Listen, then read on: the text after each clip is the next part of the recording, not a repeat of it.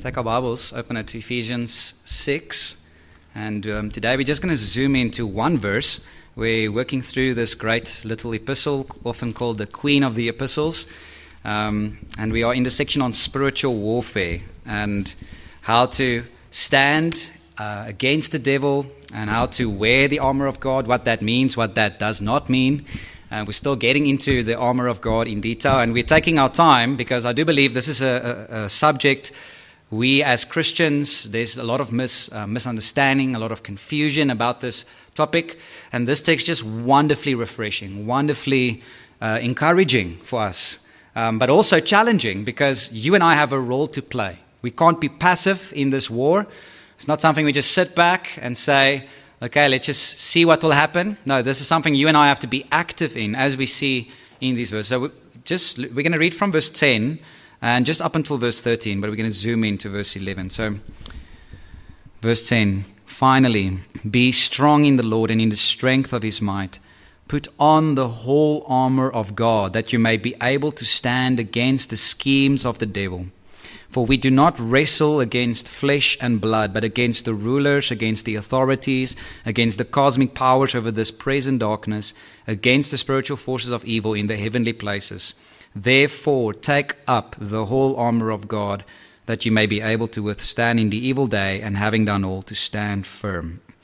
So today we're going to just zoom in to that verse 11. We want to know, what are these schemes? When it says stand against the schemes of the devil. So before we go on, just make a few observations. First, notice the word scheme is in the plural.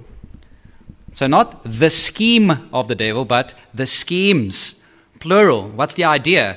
The devil has many. There are many plans. He's constantly thinking, strategizing. His methods are updating as the years go by.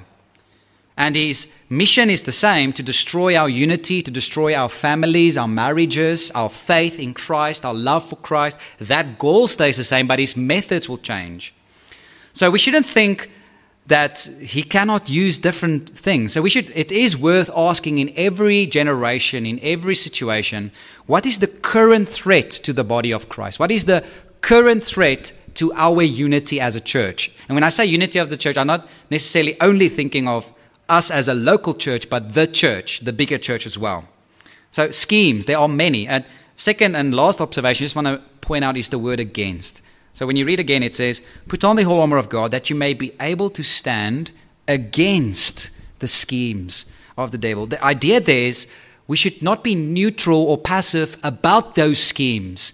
When we see those schemes, when we start recognizing that the devil is wiggling into our lives or into our families or into our evangelism or into our church, we should actively stand against it. We should call it out. That's one of the most powerful ways to destroy the schemes of the devil, is to call it by its name. And that's the sad thing, is sometimes the devil is using temptation, using deception, using these things, but we're so scared to give him too much credit that we don't want to say it might be him. It might be the devil behind this thing. Now, let me just say a word to us younger believers. Now, when I say younger here, I'm not saying newly converted. I mean literally below 40, okay? Younger like in age. I think we make this mistake more often than the older generation, right? What do we think when someone in the older generation says, I think the devil might be behind? Like, oh, these old people. They're so superstitious. I can't believe they just think the devil is behind everything, right? I'm done with them. Or, right? And sometimes there's good reasons, because you always get those WhatsApps, right? TikToks or WhatsApp that just explains Biden is the Antichrist, or, and then you do get tired. You do feel, okay, no, there's maybe a little bit gullibility here, but we shouldn't be too quick to throw out that possibility. And that's just a word of encouragement for us younger believers. Think about it. Maybe the devil is using this thing in some way. Do you think, for example, that the devil was idle in the pandemic or during COVID time? Right? I don't think the devil was on lockdown, all right, during lockdown. He was attacking the church's unity causing confusion, causing doubt. One camp standing strong on churches must open. Another camp says, no, the church must close. And there's just this infighting between the churches. I think that's one of the schemes you should be able to call out by names. Like, we're not going to allow this thing to destroy our unity in the church. But are you alert to those kind of things? Are you sober-minded? Are you thinking? Are you standing against that? Now, so I've spoken to the younger believers, literally older, grey hair, bald, whatever you want to add to that. I think your temptation might be definitely to be overly concerned about the devil, overly worried, overly anxious, thinking the devil is behind everything, literally giving him more credit than he deserves, right? So the older believers, should not be so focused on the devil, but rather more focused on the Lord Jesus. And that is something we should all be focused on. We should be focusing on the Lord primarily, and when the schemes are starting to come in our lives, we should be able to call it out. And that's the idea here, okay? So you ought to be alert. So what schemes do the devil use? What are his common tactics to destroy churches, marriages, and our faith individually as Christians? Now, I've tried to summarize it with 4 Ds. 4 Ds, the 4 Ds of the schemes of the devil. Now, again, these are I want you to think of them as umbrella terms. It's not an exhaustive list. It's just going to be a good summary way to remember. And here's the first D of the devil is deception. Deception. Every general has his favorite war tactic. And I think this is his. The devil's favorite tactic is deception and lies. That's one of his titles, right? He's the father of lies. I've heard it said that he would tell you 1,000 truths so that you would believe the 1,001th lie. He would do that. In Revelation 12:9, he's called the deceiver of the whole world. He deceives through false gospels, false teachers. Listen to this verse, 2 Corinthians 11:13. It says, such men, meaning pastors or teachers, are false apostles, deceitful workers, disguising themselves as apostles of Christ. No wonder, for even Satan disguises himself as an angel of light. So it is no surprise if his servants also disguise themselves as servants of righteousness. Their end will correspond to their deeds. The devil doesn't come to us as our enemy. He comes to us as our friend. Right? He comes to us he says things like, I'm glad you believe the Bible. I'm glad you believe the gospel. Let's go to the deeper things of God. Let's go now to the deeper gospel. I know that gospel you've been growing up. Yes, that's beautiful. That's good. Let's go deeper now. Jesus plus gospel, right? It's like probably what happened to the Galatians when these false teachers were like, yes, Jesus, but now you have to be circumcised. Now you have to keep the law. Now you have to add to Christ these works of righteousness. So it will either add the idea to the Bible or say, or just use the Bible, but use the Bible wrongly. Twist the Bible. Use the Bible, but then twist those scriptures. So when you are at the place where you say, I believe this because my pastor said so, or my parents said so, you are in a very dangerous place. You should not believe what you believe based on even your favorite teachers of the Bible, but based on the Bible itself. You see the difference there? Your theology and your convictions must be anchored or rooted in texts, in verses, in the Bible itself. That should be your conviction that you would be willing to die for. Paul actually, I love what he does in Galatians 1. I wonder if you've picked this up. Listen to this, what he says in Galatians 1 verse 8. It says, even if we or an angel from heaven should preach to you a gospel contrary to the one that has been preached to you, let him be accursed. As we've said again, I say now again, if anyone, including Pastor Rian, is preaching to you a gospel contrary to the one you received, let him be accursed. Paul says, listen, I know I've preached this gospel to you, but let's say I, in the future, start twisting this gospel. Let me be accursed. Let Paul be accursed. If an angel comes, so Mormon should have ignored it, right? Or Joseph Smith should have ignored the angel. Muhammad should have ignored the angel. The angel comes and says, here's another message. Here's another gospel. Here's another Jesus. Reject it. We shouldn't rely on those authorities. We should rely on the word of God as our final authority in all matters of faith and godliness. Remember, the devil knows the Bible. Do you know what scripture he was quoting in the temptation of Jesus when he says, cast yourself off the temple, for it is written, and he quotes Psalm 91. I think a lot of people still have that same devil's hermeneutic. Like this car is protected by Psalm 91. It's the same kind of idea. The devil is using the scriptures and twists it and takes it out of context. And that's why we need to know our Bibles well. Listen, here's some of his favorite lies, favorite deceptions. We've said this before, but listen to this one. You would probably know this one, right? You can sin. Isn't God a God of grace? Isn't God a God of forgiveness? Go. You can sin. It's okay. Didn't Jesus die for your sins? And then we go and we sin. And the moment we've sinned, he turns around and says, how could you? How filthy are you? You can't go to Christ like that. How do you? You just use his grace as an excuse for sin. Just stay there. Clean yourself up first. And then you can go to Jesus if he would accept you. You see how he could just tempt us and then blame us for the temptation as well. Or what about, I think one of the main things today is God wants you to be happy. This relationship that is sinful makes you happy. Doesn't God want you to be in this relationship? This homosexual relationship or sex before marriage kind of a relationship or living together before married. But this makes you happy. Shouldn't you do these things? Who are other people to judge? And he's pushing us into our sin. Or YOLO, you only live once. Go for it, right? You're young. He deceives by flatly contradicting the scriptures. Remember what he said to Eve. After he started twisting the scriptures, then he would turn to, you will not surely die. He starts with deceit and then he just denies the Bible. Now we could multiply these lies by 1,000, right? In our culture, in the way we think and what our world is. But we should be so transformed by the renewal of our mind. We should think biblically. That when the devil comes and when he tempts us, when he lies to us, like, I can see that. I see for what it is. I'm going to stand against that. Remember the parable of the sower, the first ground. Remember, what does the first ground represent when the seed was sown on the rocky ground? Listen to Mark 4, verse 15. He says, these are the ones along the path where the word is sown. When they hear, Satan immediately comes and takes away the word that is sown in them. So, have you ever considered that just sitting here is spiritual warfare? Just sitting here, listening to the Bible is spiritual warfare. The devil waiting at the door for him to snatch it out of your heart if you didn't understand, or because he doesn't want you to understand, doesn't want you to concentrate and focus on the Word of God. So, beloved, this is the first major tactic, is deception, to keep you from the truth, keep you from the Word of God. But here's a second one, and I would say probably close competitor to the first one. If the first one is deception, the second tactic is doubt. Doubt.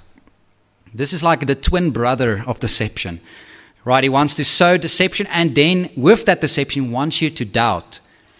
Is that really a sin? Is that really what the Bible says? Right? And here is his favorite doubt tactic for believers. So if you're a believer, if you are a follower of Christ, here is his favorite tactic with you. And that is to doubt your own salvation. To doubt if you are a Christian or not. He loves to attack our assurance. He is called the accuser of the brothers in Revelation 12. Listen, you could argue he even attacked Jesus' assurance. Why do I say that? Matthew 3 was the baptism of Jesus, and what the heavens are torn open and the voice from heaven comes out and the Father says to his Son, this is my beloved Son. What's the temptation in Matthew 4? Right after chapter 3, the first thing the devil says, if you are the Son of God. He takes the statement of fact of God and he twists it in a if. If. I love this quote from one author. He says, the devil loves to trade his own if for God's is. He loves to trade his own if for God's is. Even in your life, right? He does the same with us. When you are weak, when you sin, what does he do? He whispers, if you are a Christian, how could you do that? You cannot belong to him. You cannot be his. But God wants us as believers to have full assurance of our salvation, to rest fully, not in the works of our righteousness, but in an alien righteousness, the free gift of God through Christ. 1 John 5:13, that's the whole purpose of 1 John. He says, I write these things to you, believe in the name of the Son of God, that you may know that you have eternal life. God wants you to know. So this is how you fight these doubts. You fight it with the truth, with the promises of God. When the devil reminds you of your sin, you say, yes, devil, you're right. I have sinned. Yes, I've fallen. But my God promised, if I confess my sins, He is faithful and just to forgive us our sins and cleanse us from all unrighteousness. You quote to Him 1 John 2:2. 1 John 2 verse 1 and 2. My little children, I'm writing these things to you so that you may not sin. But if anyone does sin, we have an advocate with the Father, Jesus Christ the righteous. He is the propitiation for our sins, and not for ours only, but also for the sins of the whole world. Beloved, justification by faith alone is a mighty weapon against doubt. A mighty weapon. That you are not righteous based on you, but based on another alien righteousness. So fight for this. Stand firm in the promises of God. Let the kindness of God lead you to true repentance. Confess your sins. But get this, for those whom the devil knows are not true Christians, not truly saved because they live in unrepentant sin and they don't trust and follow and obey Jesus, what is the devil going to do with them when it comes to assurance and salvation? What does he want them to believe? He wants to give them assurance. So those who are not following Christ, he wants to switch it around. You're saved. Don't worry. You don't have to repent. You don't have to stop with that sin. You don't have to really pluck out your eye and cut off your hand. That's very radical, right? You can still keep these comforts of the world and go to heaven. Don't be so worried. Relax, eat, drink. You have a lot of time. You're saved, so just go to heaven in peace. And not this kind of a war mentality and sharing the gospel and killing your sin and confessing your sins with other Christians and walking together as a church. No, that's too hard work. Don't do that. Just relax. Remember, you've prayed a prayer. Didn't you pray a prayer when you were a child? You've invited Jesus into your heart. You're saved. So what he's doing is he's trying to pull our eyes to a false foundation. No one is saved by praying a prayer, not one Christian.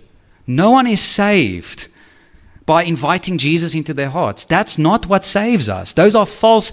Look at the scriptures. That's not what the scripture says. The scripture says we are saved by Christ, putting our faith in Jesus. We're not saved even by putting our faith in the cross. Now what I mean by that is this. I want you to listen carefully to me.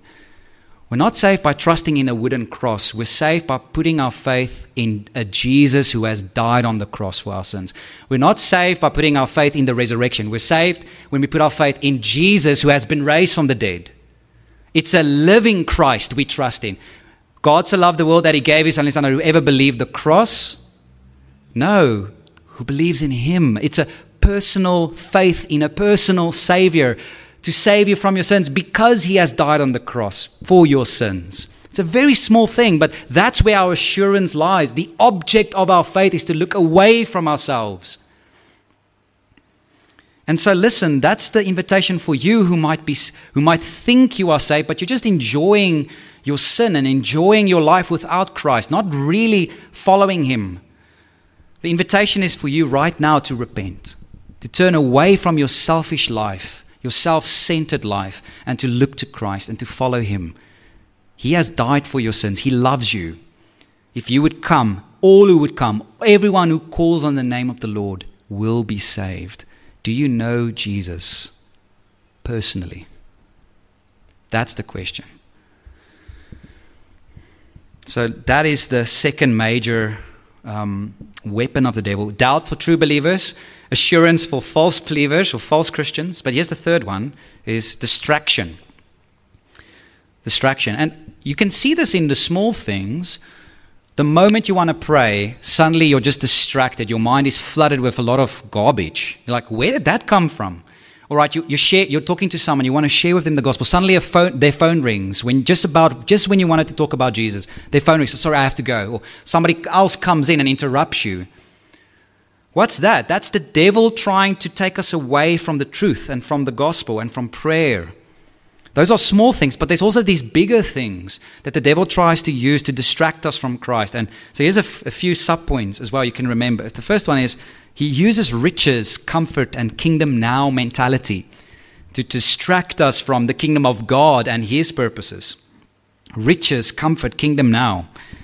Now remember, this is what the devil did with Peter. When Jesus told the disciples, I am going to die on the cross, Peter took him aside and rebuked him and said, you will not do this. You will not go to the cross. What is that? Kingdom now mentality. We're not going to suffer. What is this suffering thing? What is this carrying our cross thing? No. Jesus, you're almighty. You can multiply bread. You can be our king. There's never going to be famines anymore. There's never going to be poverty anymore. Come, Jesus, you must be on the throne. And what did Jesus say? Get behind me, Satan. You are not thinking the things of God. You're setting your mind on the things of man. Kingdom now mentality. Comfort now, suffering never. Christ's word is suffering now, glory later. Now we suffer. Now we take up our cross and we deny ourselves. It's a difficult road. Narrow is the gate and hard is the path. Not easy. So the devil knows that riches, earthly concerns often hardens our hearts, robs the word of God from our hearts to really believe that and trust in him. The rest of the parable of the sower, the devil knows that. He knows what the rest of the parable of the sower means. Listen to Mark 4:18. It says, others are the ones sown among the thorns. They are those who hear the word, but the cares of the world, the deceitfulness of riches and desires for other things enter in and choke the word and proves unfruitful. Remember what the devil promised Jesus? Riches and the kingdom. If you would just bow down to me, here's the kingdom, here's riches, here's everything. So we should be aware of that. And beloved, I want to say almost tongue-in-cheek, we have a spiritual advantage in South Africa, don't we? Every time it's load shedding, every time you have to dodge one of the potholes, every time you are frustrated with the slow home affairs, Lord, thank you, this is not our home. You've reminded me yet again that this is not supposed to be comfortable. We're just passing through, okay? Of course, we should do things excellently. I'm not making excuses, okay? But let that just be a reminder. Lord, thank you. It's difficult to be a South African. I would rather be a Lazarus and go to heaven than a rich man and go to hell, won't you? And that's the idea. Let's focus on the kingdom. Secondly, and now I'm just going to flip it around, the second distraction is actually suffering and trials. So the devil, he can both use riches as well as your suffering, your trials, to distract you from God and his promises and his goodness. That's what he did with Job. That's what he wanted to do with Job. Remember, he said, Lord, look at how blessed he is. Of course he's praising you, but let's take away some things from his life and let's see if he really loves you. There he uses suffering. And remember Revelations 2 verse 10, Jesus tells one of the 7 churches, Jesus says, do not fear, Revelations 2:10, do not fear what you are about to suffer.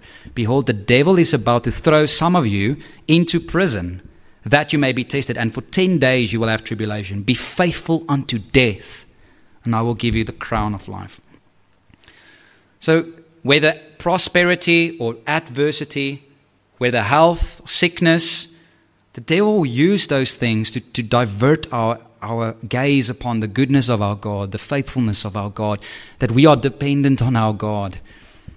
Both in the wilderness when we are looking for the manna, the daily manna, and when God brought us into the promised land and we're just in the land of milk and honey, both we need to be dependent on God, not to be distracted with either complaining and groaning or thinking it's our own strength that has gotten us this wealth. Number 3, the third distraction is theological extremes. Theological extremes. So I think this one would be more relevant for people like us who love theology, love sound doctrine, want to know the truth. Be careful, and don't be careful of sound doctrine. Sound doctrine is always good for you. But this is what the devil will do with your good theology. He wants to blow it out of proportion. He wants you to be an extreme in that category. We see that in the very example also of the temptation of Jesus. So what's the first temptation? He says, if you are the Son of God, turn these stones into bread. Jesus says, no, you shall not live by bread alone, but by every word that proceeds from the mouth of God. What does he do immediately after that? It's almost like the devil switches to the other extreme. Like, okay, let's see if you really trust in the word of your Father. You said, Jesus, you just said, you rely on the words of God. Let's test that. Throw yourself off the temple. Didn't your Father say he will catch you? Isn't that what the Bible says? Let's see, Jesus. It's like a wrestling match. I don't know if anybody is wrestling here. Okay, no hands. Okay, so yeah, I hope it makes sense. I think it will. It's like a wrestling match. When one person pushes against the other person, one tactic is just to remove your weight on the one side, and then the person falls, and you can just quickly gain mastery over that person. That's what the devil does. It's like, oh, you believe that? Excellent. Let me push you in that direction. Oh, you believe this? Excellent. Go for it. Let me push you. Give a few practical examples. Oh, you believe God is sovereign over all things. All things are in the counsel of God, and nothing happens without his plan. Don't pray. Why should you pray? God is in control. Don't evangelize. God will save his elect. Right? What is he doing with us? He's taking the theology and he's pushing us in that direction. Or, oh, you're saved by grace alone, through faith alone. Wonderful. I agree. Don't worry about your sin. Don't kill your sin. Okay? What is he doing? Pushing you into that extreme.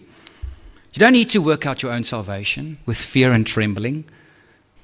You only quote half of the verse, right? Because the next one is, for it is God who works in us, both to will and to work.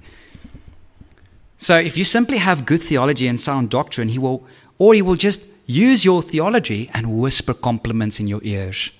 Oh, you're so smart. Well done. Look at all these other plebs, these poor souls, these other churches who don't teach sound doctrine, and you are so amazing. Knowledge puffs up. So he's taking these doctrines, that is supposed to put us on the ground and humble us in the dust, and he blows us up that we think we're better than other people. That's what he does. So that's what he loves to do, is theological extremes. He's going to either pull and push you in one direction. That's why you just have to take the whole Bible. Okay, so Genesis to Revelation, then you're safe. Okay. It's like one guy said, if you want to know what's wrong with your spiritual life, try reading all the verses you haven't underlined. Okay? Because normally those are the areas you're not focusing on that you should be focusing on. Okay. All right. Here's the last distraction, is over-reliance on the flesh. Quickly turn to 1 Chronicles with me, an Old Testament book. This is one of those weird passages when you just read it fast, you don't know what this means. But I just want to show you the context of this verse and help you see this. So, greatly helped by Tim Conway, great preacher of God's word as well. But listen to 1 Chronicles 21, verse 1. So in your Bibles, it says, Then Satan stood against Israel and incited David to number Israel. Okay, so our first question would be, what's wrong with numbering Israel? Why is this an incitement of the devil? Now look at the next couple of verses. Verse 2 says, So David said to Joab and to the commanders of the army, Go, number Israel from Beersheba to Dan, and bring me a report that I may know their number. So David is speaking to the commanders of the army. Okay, that's important. Look at verse 3 now. But Joab said, May the Lord add to his people 100 times as many as they are.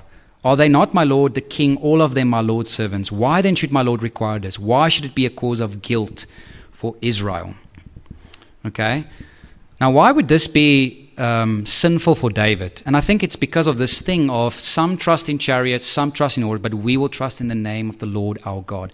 David is looking to his army instead of to God for his military strength and success. Look at verses 4 to 5. Now it's going to become clear. Look at verses 4 to 5. It says, But the king's word prevailed against Joab. So Joab departed and went throughout all Israel and came back to Jerusalem. And Joab gave the sum of the numbering of the people to David. In all Israel there were 1,100,000 men who drew the sword. That's the key. Who are they numbering? the people who draw the sword, and in Judah 470,000 who drew the sword. You see, what was this all about? This was a flex of kingdom might. This is over-relying on the flesh. This is, I'm not going to look to my God, I'm going to look to my army as the primary way to win my battles. Right? So that's what's happening here. This is how Satan incited David. David, don't rely on the Lord. Rely on your flesh. After all, without men, you can't even have war. You can't even go to war. But this is an easy thing the devil can do with us, is to distract us from trusting wholeheartedly in the Lord and trusting in other things that are even good things. It's even possible to be over-reliant on a pastor or a preacher of God's word. This was a problem for the early church in 1 Corinthians 3. Listen to 1 Corinthians 3. It says, for when one says, I follow Paul, and another, I follow Apollos, are you not being merely human? What then is Apollos? What is Paul? Servants through whom you believed, as the Lord assigned to each. I planted, Apollos watered, but God gave the growth. So the one extreme, right, is to be over-reliant on your pastor. You can't study the scriptures for yourself. On the other hand, on the other side of the coin, there might be an over-reliance on the flesh by not going to a church at all. Why do I need the church? I'm sufficient. I don't need this gathering of believers and submitting myself to elders in the church. Like, that's just too formal for me. Right? I'm okay. That's also a type of relying on your flesh instead of relying on the means God has given us through his people. Or perhaps the devil wants us to be focused on our numbers. Look how small you guys are. You can't do anything, right?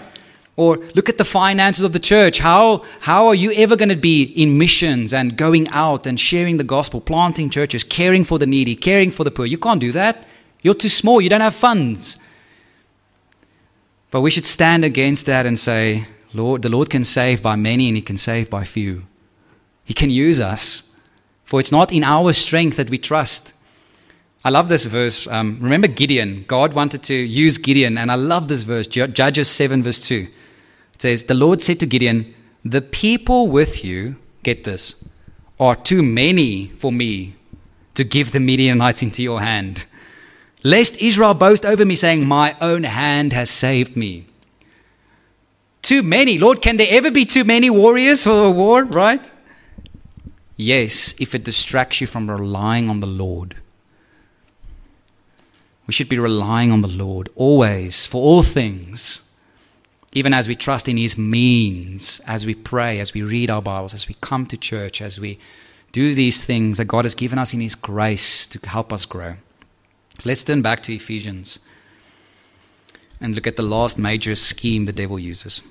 So we should be sober-minded and think clearly about his deception, the doubt he can use, the many distractions away from the Lord and trusting in him. And yes, the last one is disaster, or in brackets, hurt. So I kept it a D to keep the 4 Ds, but you could just say bitterness or unforgiveness or hurt.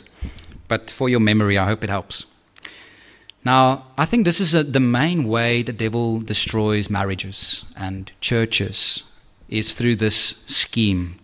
What happens is you get hurt by your husband, your wife, you get hurt by someone in the church. Someone sinned against you. There was real sin. So please don't hear me say anything about forgiveness, meaning that what happened to you is not serious. That's not how God treats our sin as well. It's serious when we sin against each other. But what the devil wants with that is for us to hold on to that pain and hold on to the anger and the bitterness. We say, I will deal with this my way. I will punish that person by never talking to that person again. I will not be part of this group of hypocrites. Right? And so we remove ourselves from what God wants us in his grace. So that's what he does. Look, just turn to Ephesians 4, verse 26. This is a verse we've been looking at so many times, but in spiritual warfare, this is a verse we should remember. It says, 4:26, be angry and do not sin. Do not let the sun go down on your anger, and give no opportunity to the devil. You see what this text says? It's like if you are angry and if you sin, and if the sun sets on your anger, meaning it's retained over and over a long period of time, you're opening the door for the devil. You're giving an opportunity in your heart, in your marriage, in the church. It's a scary thought. How many churches have been destroyed by this scheme? How many marriages have been broken up because they couldn't repent biblically or forgive biblically, or both? Remember, we need to stand against these schemes. I think this is going to be the most common way we should do spiritual warfare as a church. You are going to be disappointed. You are going to be hurt. That is part of being people that's not in heaven yet. We're not set free from our corruption yet. So how do we stand against this? Well, just drop down to verse 30 to 32. It says, "Do not grieve the Holy Spirit of God, by whom you were sealed for the day of redemption. Let all bitterness and wrath and anger and clamor and slander be put away from you, along with all malice. Be kind to one another, tender-hearted, forgiving one another, as God in Christ forgave you." I hope you remember this following phrase, and I hope you can even picture it in your mind. Forgiveness is like a kick in the face, in Satan's face, right? It's in his face. In your face, devil, I'm going to forgive. I'm not going to be taking advantage of you. In fact, that's really the background of that verse when Paul says we will not be outwitted by the schemes of the devil. Just look at that verse again, 2 Corinthians 2 verse 10. Paul says, "Anyone whom you forgive, I also forgive. Indeed, what I have forgiven, if I have forgiven anything, has been for your sake in the presence of Christ, so that we would not be outwitted by Satan, for we are not ignorant of his designs." So the church probably put someone out of the church through church discipline. The brother wanted to come back and repent, and they say, "No, we've disciplined you, get out." And now they did the other extreme, the other side. You see how the devil, like the first extreme was allowing sin, and now it's like, "No, we're holy. You're not coming back." And Paul says, you are being outwitted by Satan. If you don't forgive one another, you are being outwitted by the devil. I love this quote from Jared Wilson. It's a great book he wrote, The Gospel According to Satan. You can read that. It's a very good book. But he writes, "Forgiving people do get taken advantage of, but unforgiving people," Paul said in verse 11, "get taken advantage of by Satan." So here's your options. Either get taken advantage of by people or get taken advantage of by Satan. Your choice. Because sometimes we say, "I don't want to be taken advantage of. I'm not going to forgive. I'm not going to reconcile." And you're opening the door for the devil.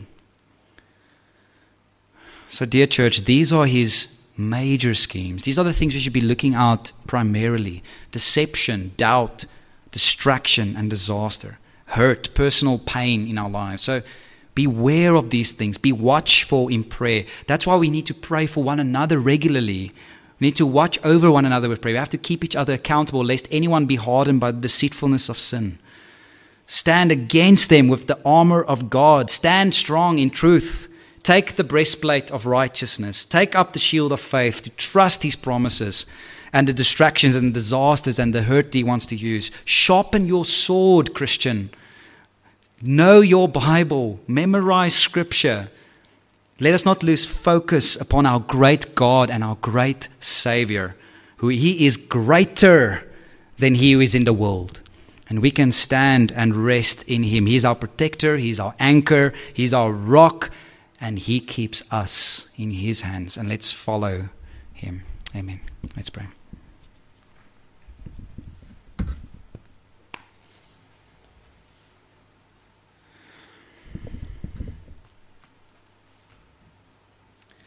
Let's just use 30 seconds to just respond in our hearts in prayer to God. And let's use this time to pray. Let's use this time now.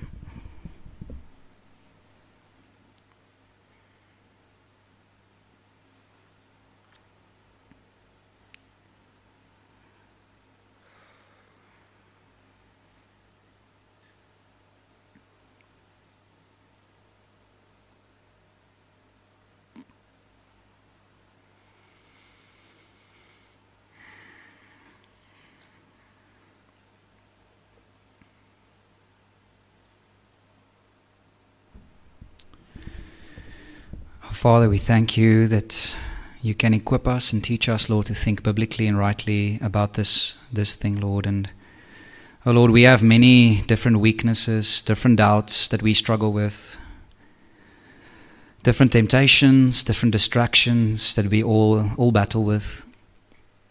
Lord, but thank you that your love for us doesn't change. That you have chosen us and you have died on the cross for sinners, that all who come to you, all who call on your name, will be forgiven and will belong to you. Lord Jesus, you've loved us and you've given yourself up for us. And Lord, may we stand in that. May we love you. May we trust in you. Help us, Father, to know our Bibles better and to rest in your grace deeper and to obey you faster. Lord, we do pray, like we learned in the Catechism as well, Lord, that your will be done on earth as it is in heaven, Lord. We do want to work out our own salvation with fear and trembling, at the same time knowing that it's you who work in us to will and to work for your good pleasure. So, Father, thank you. We praise your name, for you are good. We pray these things for your name's sake. Amen.